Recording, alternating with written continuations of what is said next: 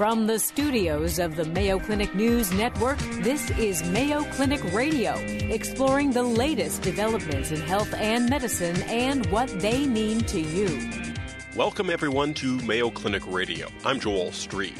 I oversee the teams that produce Mayo Clinic Radio, the Mayo Clinic Q&A podcast, and all the great content seen on the Mayo Clinic News Network. The COVID-19 coronavirus pandemic has affected us all, and for the time being, we'll change the sound of our program just a bit. In an effort to deliver the information that you and your family need to know, the first half of our program will be focused on COVID-19. This could be in the interview format that you're used to hearing, highlights from Mayo Clinic Q&A podcasts, or Mayo Clinic News Network coverage of the pandemic.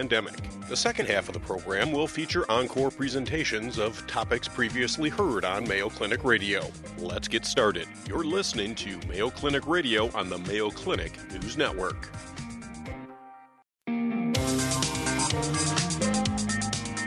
Welcome to Mayo Clinic Q&A. I'm Dr. Helena Gazelka. We all know that the COVID-19 pandemic has disrupted all of our lives, and we feel stress and anxiety as we all try to navigate a new normal. And we're all thinking about how can we better cope in these unsettling times. With me today to discuss some of these issues is Dr. Craig Sawchuk. Dr. Sawchuk is the Division Chair of Integrated Behavioral Health at Mayo Clinic. Hello, Dr. Sawchuk. Hey, how you doing? Doing well. How are you? Good. I'm doing well. Thank you for having me on today. I understand that you have a couple of key recommendations that you like to share to assist us in managing during the stressful time. We're all experiencing major changes in life and the way that we live our lives right now. And I'm wondering if you could talk a little bit about those three recommendations. Where we're at this point, we usually recommend at least three things to just help to get people on the right track. And these are some things that are very controllable for us to do. They're very actionable items. So the first thing that we recommend is actually just maintain a normal or a daily routine. I mean, now we may have to redefine what that new normal routine is, but we're talking here about the basics. This is just like structure to the day, waking up at the same time every day, actually having a shower and getting dressed and having good meals during the day, going to bed at the same time, just keeping that intact. The second thing that we recommend is refilling the tank. So this is where we think of things like relaxation skills, can be helpful, exercising, maybe giving your brain a little bit of a workout, trying to learn, some new things, doing things that we actually really enjoy. And then the third and final thing, we talk about connecting and functionally disconnecting at the same time. So what we mean by connecting, this is where we're social animals. It's so important for us to connect to others. We may have to do things a little bit differently now, and being respectful of social distancing. So this is where texting, phoning, video conferencing are really good. But we also want to make sure that we are functionally disconnecting as well. We're all marinating in the media right now, whether it be news or social media. So it's really good to set some boundaries on that. And we usually recommend maybe about 15 minutes up to a half hour, once to twice per day. Will keep you informed, but not overwhelmed by everything that you're seeing. Well, those are good suggestions. I have found that the exercise can be particularly difficult if you're living in a cooler climate and you don't have your gym to go to. So it does require some creativity, doesn't it? But yeah, adapting our exercise routines and even just movement, I think that's one way to look at it as well, to just try to look at different ways that you can be active, during the day. So like, for example, if you need to go to the bathroom, go to the one that's the furthest away in your home. Still get outside, if you can, maintain healthy social distance, but maybe tinkering in the yard, going for a couple of brief walks, during the day, even doing some brief resistance training around the home, just kind of staying loose, but maybe just spreading out our physical activity. It doesn't necessarily have to be a 20 to 40 minute aerobic workout. Sometimes even standing at the kitchen counter with the computer is a nice break from sitting. Yeah, definitely. Craig, let's talk a little bit further about ways that people can navigate this new world that we're living in a little bit better. So much of what you just talked about, but maybe a few more specifics. And I'm thinking particularly about how we can keep our thinking in check. I think this is a stress-inducing time for everyone. There's anxiety about how long will this go on? Will I be able to buy toilet paper and food for my family, et cetera? And I'm wondering how you would advise people to deal with this. Right. Because as we talked a little bit earlier on about how much uncertainty is in. We can keep our thinking in check. I think this is a stress-inducing time for everyone. There's anxiety about how long will this go on? Will I be able to buy toilet paper and food for my family? And I'm wondering how you would advise people to deal with this. Right, because as we talked a little bit earlier on about how much uncertainty has impacted us, then we think of just these disruptions in, again, our schedules and our normal routines, many of the things we would ordinarily do to navigate our life. And as we are seeing around us in our own family, in our communities, and among our colleagues as well, all of a sudden experiencing new stressors, people that have been living paycheck to paycheck, suddenly the bottom has fallen out on that as well too. So if we think what happens, to the brain, whether we like it or not, as humans, we're naturally hardwired to pay attention to threat. And there's a lot of threat going on in the world right now. So just think about our limbic system, which is the fear center of our brain, is almost overly focused in on that threat right now. And it is, to some degree normal, that we should experience, some anxiety and worry and stress and uncertainty. So we're not aiming for, don't worry about this at all, or just think happy thoughts. We just have to really work with our thinking. And if you think about it, as emotions get cranked up, the flexibility and our ability to problem solve actually goes down. So we really have to be able to work on that and kind of resetting the balance.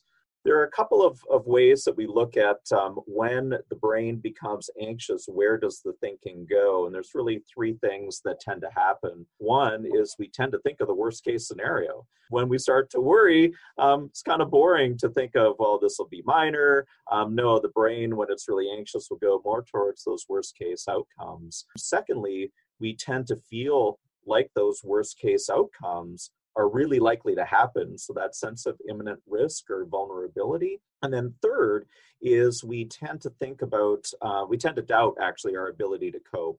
We really underestimate our ability to cope or recover, from adverse outcomes. So we actually really have to work hard to regain flexibility in our thinking. Craig, I think that for many people, those fears become particularly poignant in the middle of the night when they can't sleep. Yeah. And I'm wondering, do you have recommendations for how to manage those and get back to sleep? Well, it's great been working with Mayo Clinic Radio. We probably have a number of podcasts on how to manage your sleep. So as I mentioned a little bit earlier on with sleep in particular, try to maintain a normal routine. This is not a spring break or anything like that by any stretch of the imagination, but do our best to maintain a normal and healthy sleep routine.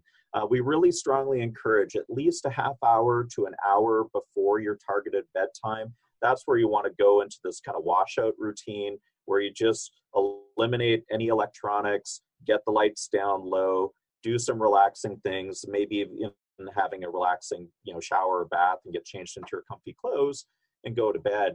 And at any point in time during your sleep window at night, let's just say my sleep window is between 10 p.m. and 6 a.m. in the morning. If at any point in time during that sleep window, you find yourself laying awake for longer than about 15 to 20 minutes in bed, get up, go into another room, like a living room or a family room, stay in a sitting up position and do really boring things. So like relaxation, listening to light music. No Netflix. No Netflix, I know. So you got a lot of habits you got to work on, I know, between probably now and the next time we chat. But do things that keep that brain in lower gear. And then when you start to feel sleepy, not tired, but sleepy, so your eyes are really heavy and you feel like your head is bobbing, that's a good sign to go back to bed. Another thing that we encourage and want people to be mindful of try to do your best with staying active during the day. sometimes napping is just something to do. It's kind of like a filler, but what it can unfortunately do is it can disintegrate our sleep schedule at night. So really try to do your best to consolidate your sleep in the evening. Mayo Clinic Radio returns right after this. I'm Dr. Helena Gazelka. With me today is Dr. Craig Sawchuk. Dr. Sawchuk is the Division Chair of Integrated Behavioral Health at Mayo Clinic. Sometimes one of the best things I can do is just take a minute, do something kind for someone else. That is scientific. So you're staying within some practice guidelines. And none of us want bad things to happen, without a doubt. And especially when you see times of crises that we're in currently now, but also what we've seen historically. Two silver linings come out of this. One, we just see significant innovations in practice, not only in medicine, but in business and what we're seeing in schools.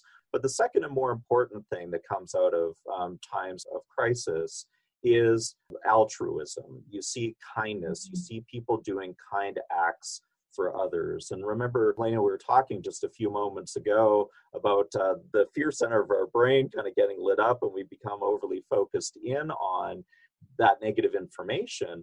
Doing acts of kindness, reaching out to people, sending a note or a card, very deliberately focusing in on things that we're grateful for, it helps to balance out our thinking a little bit more. I liked what you said about being grateful. I have a colleague who told me that she's keeping a gratefulness list. Doing things like a checkpoint on gratefulness, or there's other like mindfulness or even relaxation things we can do. I think a helpful analogy for people to keep in mind is to think it through like a pressure release valve. So maybe if you have like just even a few moments spread throughout the day, even if it's for 1 to 3 minutes several times during the day, that might be a really healthy way to release some of the tension, some of the stress. It can help us stay more grounded in the present moment and to refocus on the things that we can control. And in turn, doing those things actually throughout the day may help us a little bit later in the evening with being able to settle our body and our mind and be able to sleep better at night. That's great. Craig, we've talked a lot about what people can do, but obviously this is a different situation for different populations. We have kids who are out of school and maybe anxious about what they understand and what they don't understand. Older adults in particular may be isolated during this time. And I'm wondering, could you speak a little bit to special populations and how they might manage this differently? Yeah, I think let's talk about three populations. So the first one we'll talk about are parents and caregivers right now. We ask our parents and caregivers already to wear a lot of hats, and now they're being added to now being a stay-at-home teacher, an activity planner, and probably to some degree being a therapist, to their kiddos, as well too. So from a parent and caregiver perspective, now is not the time to be a perfect parent. Now is the time to be an okay parent. A lot of people are sighing in relief right now. Yeah. So they get their blessing, for that, just being an okay parent, because there's going to be flexibility in schedules. It's actually really, really good to have solid routines, in place with kids, but also having some flexibility. And I'll a little bit later, I'll talk about a resource that will be good for parents, to go to. It's also knowing that you're human as well. So especially in situations where you maybe have two parents or a couple of caregivers in the home, communication, staying on the same page with things, trading off so we can give each other a little bit of respite care. And in some of those homes where maybe it's a single parent or a single caregiver, do look for those tiny little pockets that they may not last very long, but find those little pockets where you can kind of decompress a little bit so that you can be more present, whether it be for your children or maybe an ill relative that you're caregiving for. So caregivers and parents is one population. Secondly, we do think of our kiddos as well too. And we really want the kids to lead the way in terms of letting us know what they know and also maybe telling us what they want to know, as well. So we want to let them lead. And really, it's important for us. Kids will look at the caregivers. So if we can kind of maintain, calm and concern at the same time, that's just a very helpful starting point. So it's important to acknowledge their fears. It's important to acknowledge their worries as well, too, but also try to shift that towards, and these are the things that we can do together to protect ourselves. Or just because other people are getting sick, that doesn't necessarily mean that's going to happen to us as well, too. So try to find those ways to connect with our kids, chat with our kids at the level that makes sense for them, and checking in with them, making that maybe even a routine check-in point during the day. Just like how we were talking about a little bit earlier on, you want to limit their exposure to the media, as well too. So also as a parent, we got to watch out what's going on in the background when our kids are, around us. Third and final population that you had mentioned, Elena, is also our elderly populations. These are folks that already are at more vulnerability for being socially distanced or isolated, and this is being amplified right before us. And on top of this, many of our older folks fall into a higher risk category as well too, so we can imagine the fear increasing. So this is where it's really important for us as family members and as neighbors and folks in our community to make sure that we are reaching out to them, the ones that we know, on a routine basis, just to make sure that they're doing okay, but also be willing to help out to get them the things that they need, whether it be food or groceries or supplies, or maybe even sometimes their medications. And there's safe ways that we can do that, going by and to their home, knocking on the door, leaving a care package. Of course, you want to let them know that you're coming by. So we don't want to scare anybody, right? So make sure that they know ahead of time we're coming by, and leaving stuff for them as well, to still maintaining healthy distance, but hopefully providing some lifelines that they may need. Sounds like some great projects for our children as well, and ways to get them involved. So a resource that I had alluded to a little bit earlier on for parents and caregivers, I would really recommend two websites. One is understood.org, and this is a great website that gives ideas about maybe some ideas for schedules during the day. What are some different things that folks can do, but also has some great talking tips for parents to be able to chat with kids at different developmental age levels. That's a really good resource. Another really good resource is healthykids.org. That's a great one for parents and caregivers as well, that can help give people some corrective information, but also some additional talking points and some tips for managing being a caregiver during this time. Oh, those are great, Craig. So understood.org and healthykids.org. Yes. Wonderful. Thank you.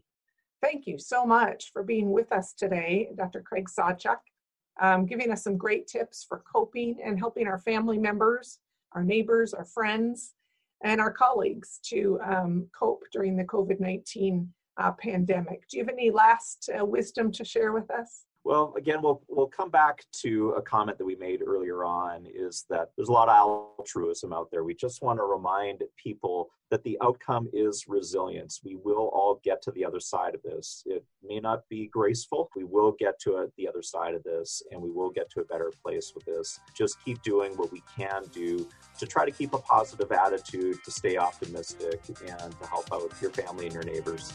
Oh, that's wonderful. Thank you for the recommendations and the words of encouragement, and for your time today, Dr. Sawchuk. Thanks for having me on today. Due to the COVID-19 response, the second half of our show will be encore presentations of previously aired programs. Stay with us.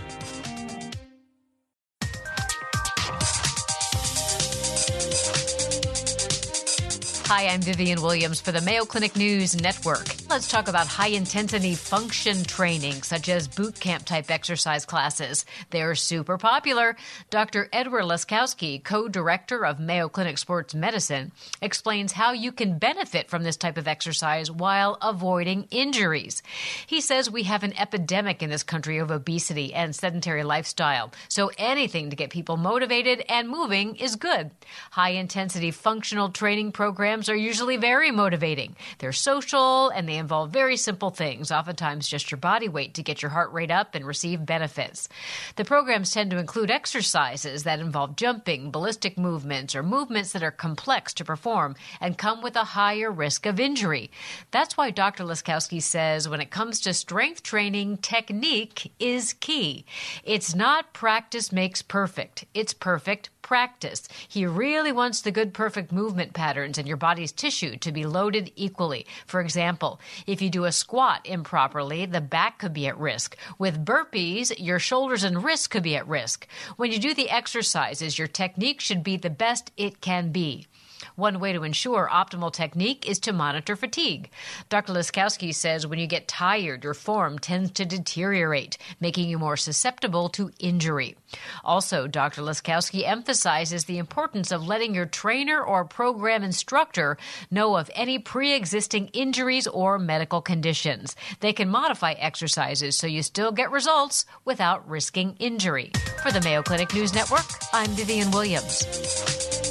Welcome back to Mayo Clinic Radio. I'm Dr. Tom Shives. And I'm Tracy McCrae. Tracy, have you heard of a procedure called gamma knife radiation? I have, yes. Actually, gamma knife radiosurgery? Well, it's a type of radiation therapy, actually, that is used to treat lesions in the brain, including tumors. Now, it's not really surgery. There's no incision, and in fact, that's part of the appeal. No incision, no hole in the skull, and you go home the very same day. How can you beat that? Here to tell us more about gamma knife radiosurgery is Mayo Clinic neurosurgeon Dr. Bruce Pollock. Welcome to the program. It's great to have you here again. Great. Thank you for having me back. Thanks, Dr. Pollock. So it's a funny term, radiosurgery. Explain to us what that means. Okay. It was basically a marriage of two disciplines. So you were combining radiation oncology and neurosurgery. And so when they came up with this concept in the 1950s, they essentially labeled this radiosurgery. And radiation oncology would mean radiation for cancers, or yes. Radiation for tumors. Yes. Where does the gamma come in? The gamma comes specifically with this device in that the radiation sources which emit gamma rays, which are very, very similar physically to X-rays, but because they were using cobalt-60, it released gamma rays, and so that came up with the idea of the gamma knife. So you've identified a lesion in the brain, and you've decided that a gamma knife is appropriate to treat it. How do you make that decision, and what's the planning like? Essentially, there's a number of factors we think about. It comes down to the size of a lesion, its location, and other patient comorbidities as well as patient preference. So if a patient is ill, you might do this as opposed to surgery. Correct. And if the thing that radiation does not do that surgery, meaning resection, does, is it doesn't relieve mass effector size. So if it's a large lesion where symptoms are being caused by pressure on an adjacent structure, then the next step would be surgical removal. But if it's basically symptomatic related to location, but it's not very large, then often radiosurgery is a good alternative to surgical removal.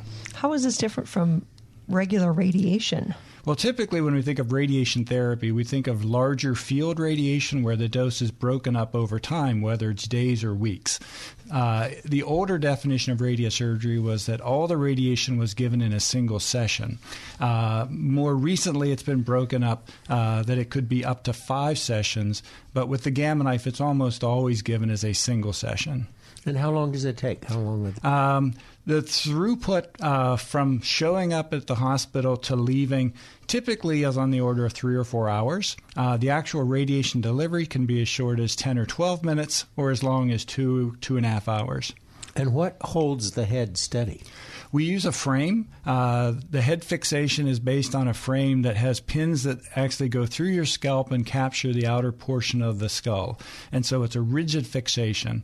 Once that's in place, then we do imaging, and then we use that imaging to identify the target within this frame. It acts like a map. So does the gamma knife in essence, remove the tumor, or what does it do to the tumor? Basically, it acts like any radiation, in that the energy of the radiation causes disruption of the DNA within the tumor, with ideally very little damage to the adjacent tissue.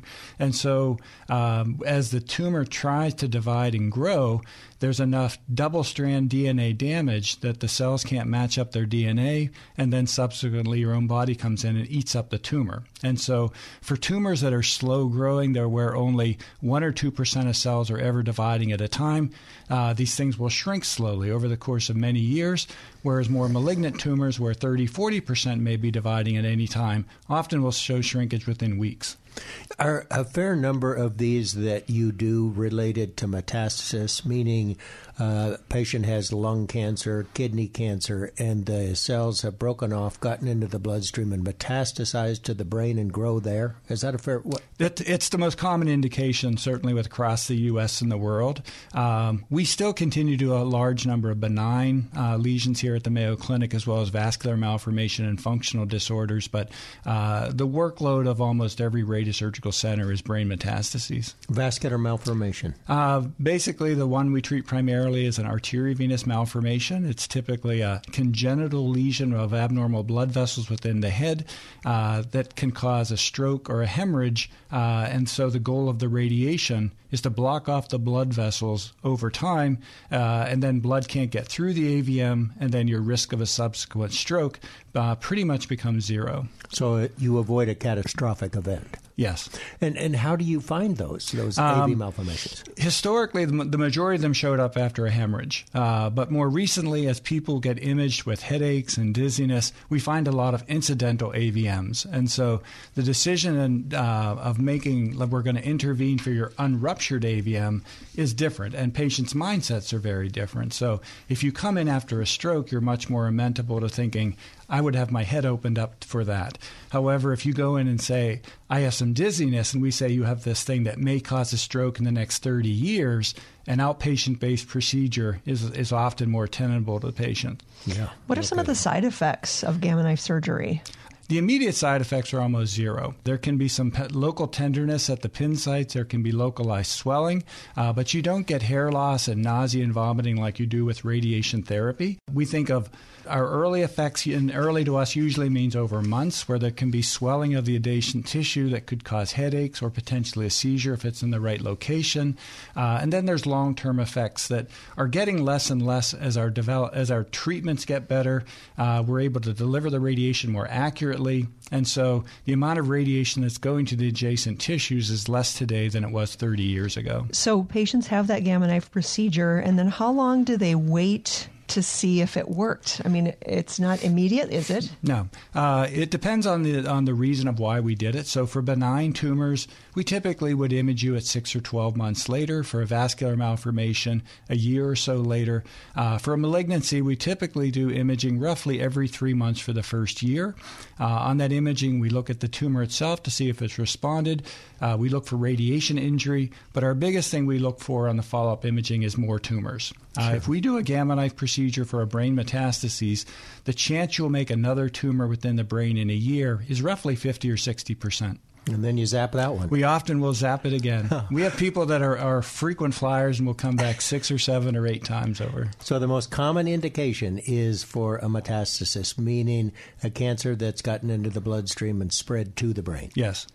And how big of a lesion can you treat? If it's surrounded by brain, usually a 3-centimeter rule, which is slightly more than an inch in diameter, is about as big as we can go. But if it's a lesion that's against the bones at the base of the skull, often we can go quite a bit larger than that.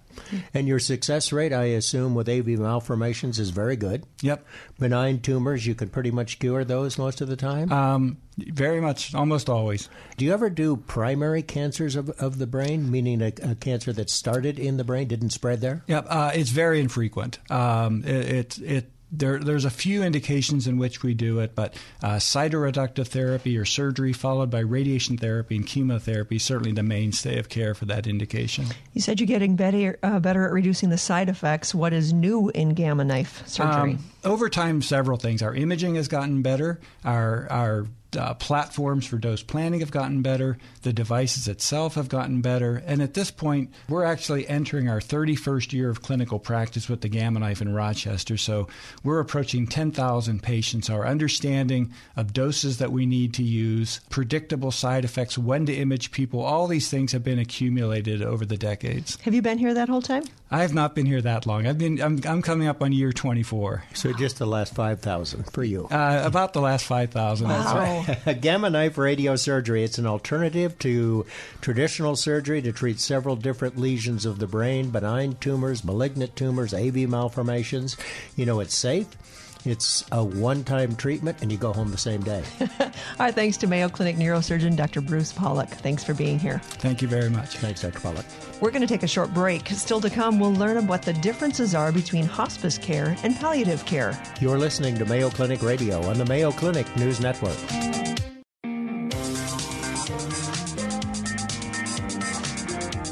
Welcome back to Mayo Clinic Radio. I'm Dr. Tom Shives. And I'm Tracy McCray. Welcome, everyone, to Mayo Clinic Radio. I'm Dr. Tom Shives. And I'm Tracy McCray. Palliative care. We've heard about it before, but it's specialized medical care that focuses on providing patients relief from pain and other symptoms of a serious medical illness.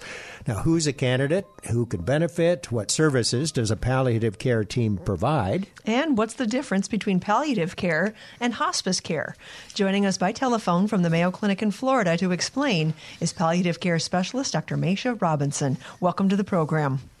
Thank you for having me. Thanks, Dr. Robinson, for joining us. Now, she is not only a palliative care specialist, she's also a neurologist. Actually did her residency in neurology right here at the Mayo Clinic. So, but how do you like it in Jacksonville? Well, thank you so much for having me. I'm enjoying my time in Jacksonville. I split my time between neurology and palliative medicine, and I also have a neuro-palliative care clinic here. So I'm thoroughly enjoying the work that I'm doing. Neuro-palliative care meaning that patients with brain issues, strokes, etc., you provide palliative care for them?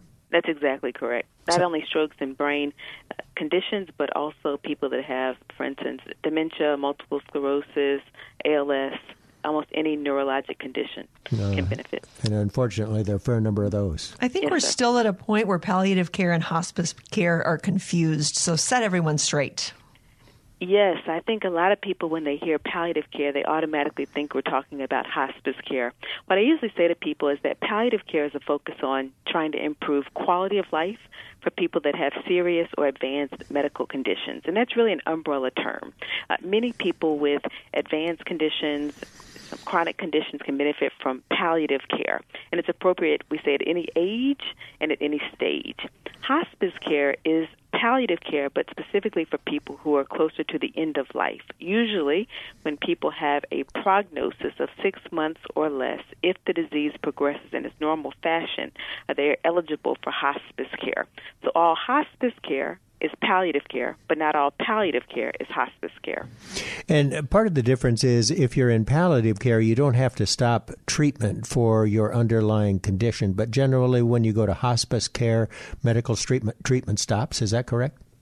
That's essentially correct. Usually when people are in palliative care, it can be concurrent with their, for instance, chemotherapy or the treatments that they're getting for lung disease or heart disease or with dialysis. In general, when people transition to hospice care, they're really focusing on comfort, quality of life, and not necessarily life-prolonging care. Now, specific discussions would be had with the hospice team about what medications and interventions would continue and which ones would not. So if you are a candidate for palliative care, how do you get hooked up with the team? Do you have to be in the hospital to see a palliative care specialist? So let me say, almost all providers are providing some degree of palliative care. We call that primary palliative care. Your primary care doctor, your neurologist, your cardiologist, everybody is trying to help people live better with a better quality of life. But then there are specialist palliative care physicians and teams, for instance. That's what I do, and we can be referred to by people's primary care doctors or other specialists. the same way that they can refer you to a cardiologist or a pulmonologist or a neurologist. What's the most common reason? I mean, why would a family practice physician say, I think we need to get the palliative care team involved? Why would that be? Many times if people are having difficulty with complex symptoms or if there are some issues between the patient and family members, or if there's a question about what's the next best step or what are the goals of care, people may say it's good to sit down with a specialist in palliative care to really talk through some of these issues or to make recommendations for treatments or management moving forward. Is it covered by insurance? It is. It's actually billed in people's insurance companies the same way other consults are. It makes sense if it's improving people's lives, trying to help them as they go through a diagnosis. The dialysis example is perfect because that's something that is a long-term that you need to survive, but it definitely brings hardships on the patient and the caregivers. That's actually correct. And many times people and their loved ones, their caregivers, are silently going through many emotions or thoughts or questions about what is the best next step. Do we want to continue the dialysis? And if so, for how long? Or do we think the dialysis is still being as helpful as it was when we first started it? Sometimes just having some of these conversations takes the burden off of the patient or family members, and they are able to speak openly and honestly about what they actually want, what their preferences are. You've talked about a palliative care team. Who's on your team? Generally, palliative care teams include a group of people. We call it an interdisciplinary team. So there are physicians, often some advanced practice providers like a nurse practitioner, physician assistant. We have social workers. There's usually some spiritual care providers as well, and a nurse. Are you particularly adept at helping with pain management? We are. We spend much of the time during our training focused on symptom management. So pain, but other non-pain symptoms are also things that we often see, such as nausea, constipation, shortness of breath, and we can provide some recommendations to people's primary care physicians or other specialists about how to manage some challenging situations with those symptoms. How often do you get the family members involved? Is that an important part of what you do? Absolutely. Our care team is not only our patient, but also their caregivers or family members. And so much of what we do during our discussions in the office or in the hospital are focus on symptom management, talk about goals of care, provide some support to caregivers, asking about how are you coping with everything going on and making sure that we know what the resources are that they need and try to align those with the available resources that we're aware of. And so those are kind of the three big things that we do. And the last one I would say is advanced care planning, which is a gift not only to the patient so that his or her wishes and preferences are known, but also really to the caregivers and families because they feel like they can honor their loved one's wishes and not feel the guilt of making those decisions unilaterally. Do you also help patients and their families decide between different treatment options? We often will be asked to see people to talk about what's the next best step. And many times patients and the family members will come and say, this is what has been offered to us. What do you think about that? And it's more of a discussion about what are your goals, what are your priorities, what are you hoping for? And oftentimes that helps the person and families with what the best decision is with regard to treatments. And so while we don't often lead people to either treatment A or treatment B, we facilitate a conversation about what may be best for them given their situation. Well, you've done a good job of explaining that quality of life is the main goal of what palliative care is all about. When patients and or their caregivers are thinking this is maybe something that we should look into a little bit more, what would you suggest that they do? So Mayo Clinic has a website for our palliative care group, and they can look on there and read a little bit. There's also a video that highlights a couple of patients that have had good experiences with the palliative care group, and I think that'll provide a little insight into who we are, what we do, and perhaps how they could benefit. Palliative care, it's a resource for anyone living with a serious illness. It can improve quality of life, it helps with managing pain, and it helps patients understand their choices for medical treatment. And if you opt for palliative care, you don't have to stop treatment for your underlying disease. Palliative care, a great resource for anyone with a serious illness. Our thanks to palliative care specialist, Dr. Maisha Robinson from the Mayo Clinic in Florida. Thanks for being with us. Thank you so much for having me. Thanks, Dr. Robinson. Thank you. And that's our program for this week. For more information about topics discussed today, visit us on the web at Mayo Clinic News Network, where you can access a podcast of today's show, previously aired programs, and the latest news from Mayo Clinic. Have a question about health and medicine for one of our Mayo Clinic experts? Tweet us anytime at hashtag Mayo Clinic Radio or send us an email at mayoclinicradio@mayo.edu. We'll be answering your questions in upcoming programs. You've been listening to Mayo Clinic Radio on the Mayo Clinic News Network. Our producer for the program is Jennifer O'Hara. For Mayo Clinic Radio, I'm Dr. Tom Shives. And I'm Tracy McCrae. Thanks for joining us. Any medical information conveyed during this program is not intended as a substitute for personal medical advice, and you should not take any action before consulting a healthcare professional. For more information, please go to our website, newsnetwork.mayoclinic.org. Please join us each week on this station for more of the medical information you want from Mayo Clinic specialists who know.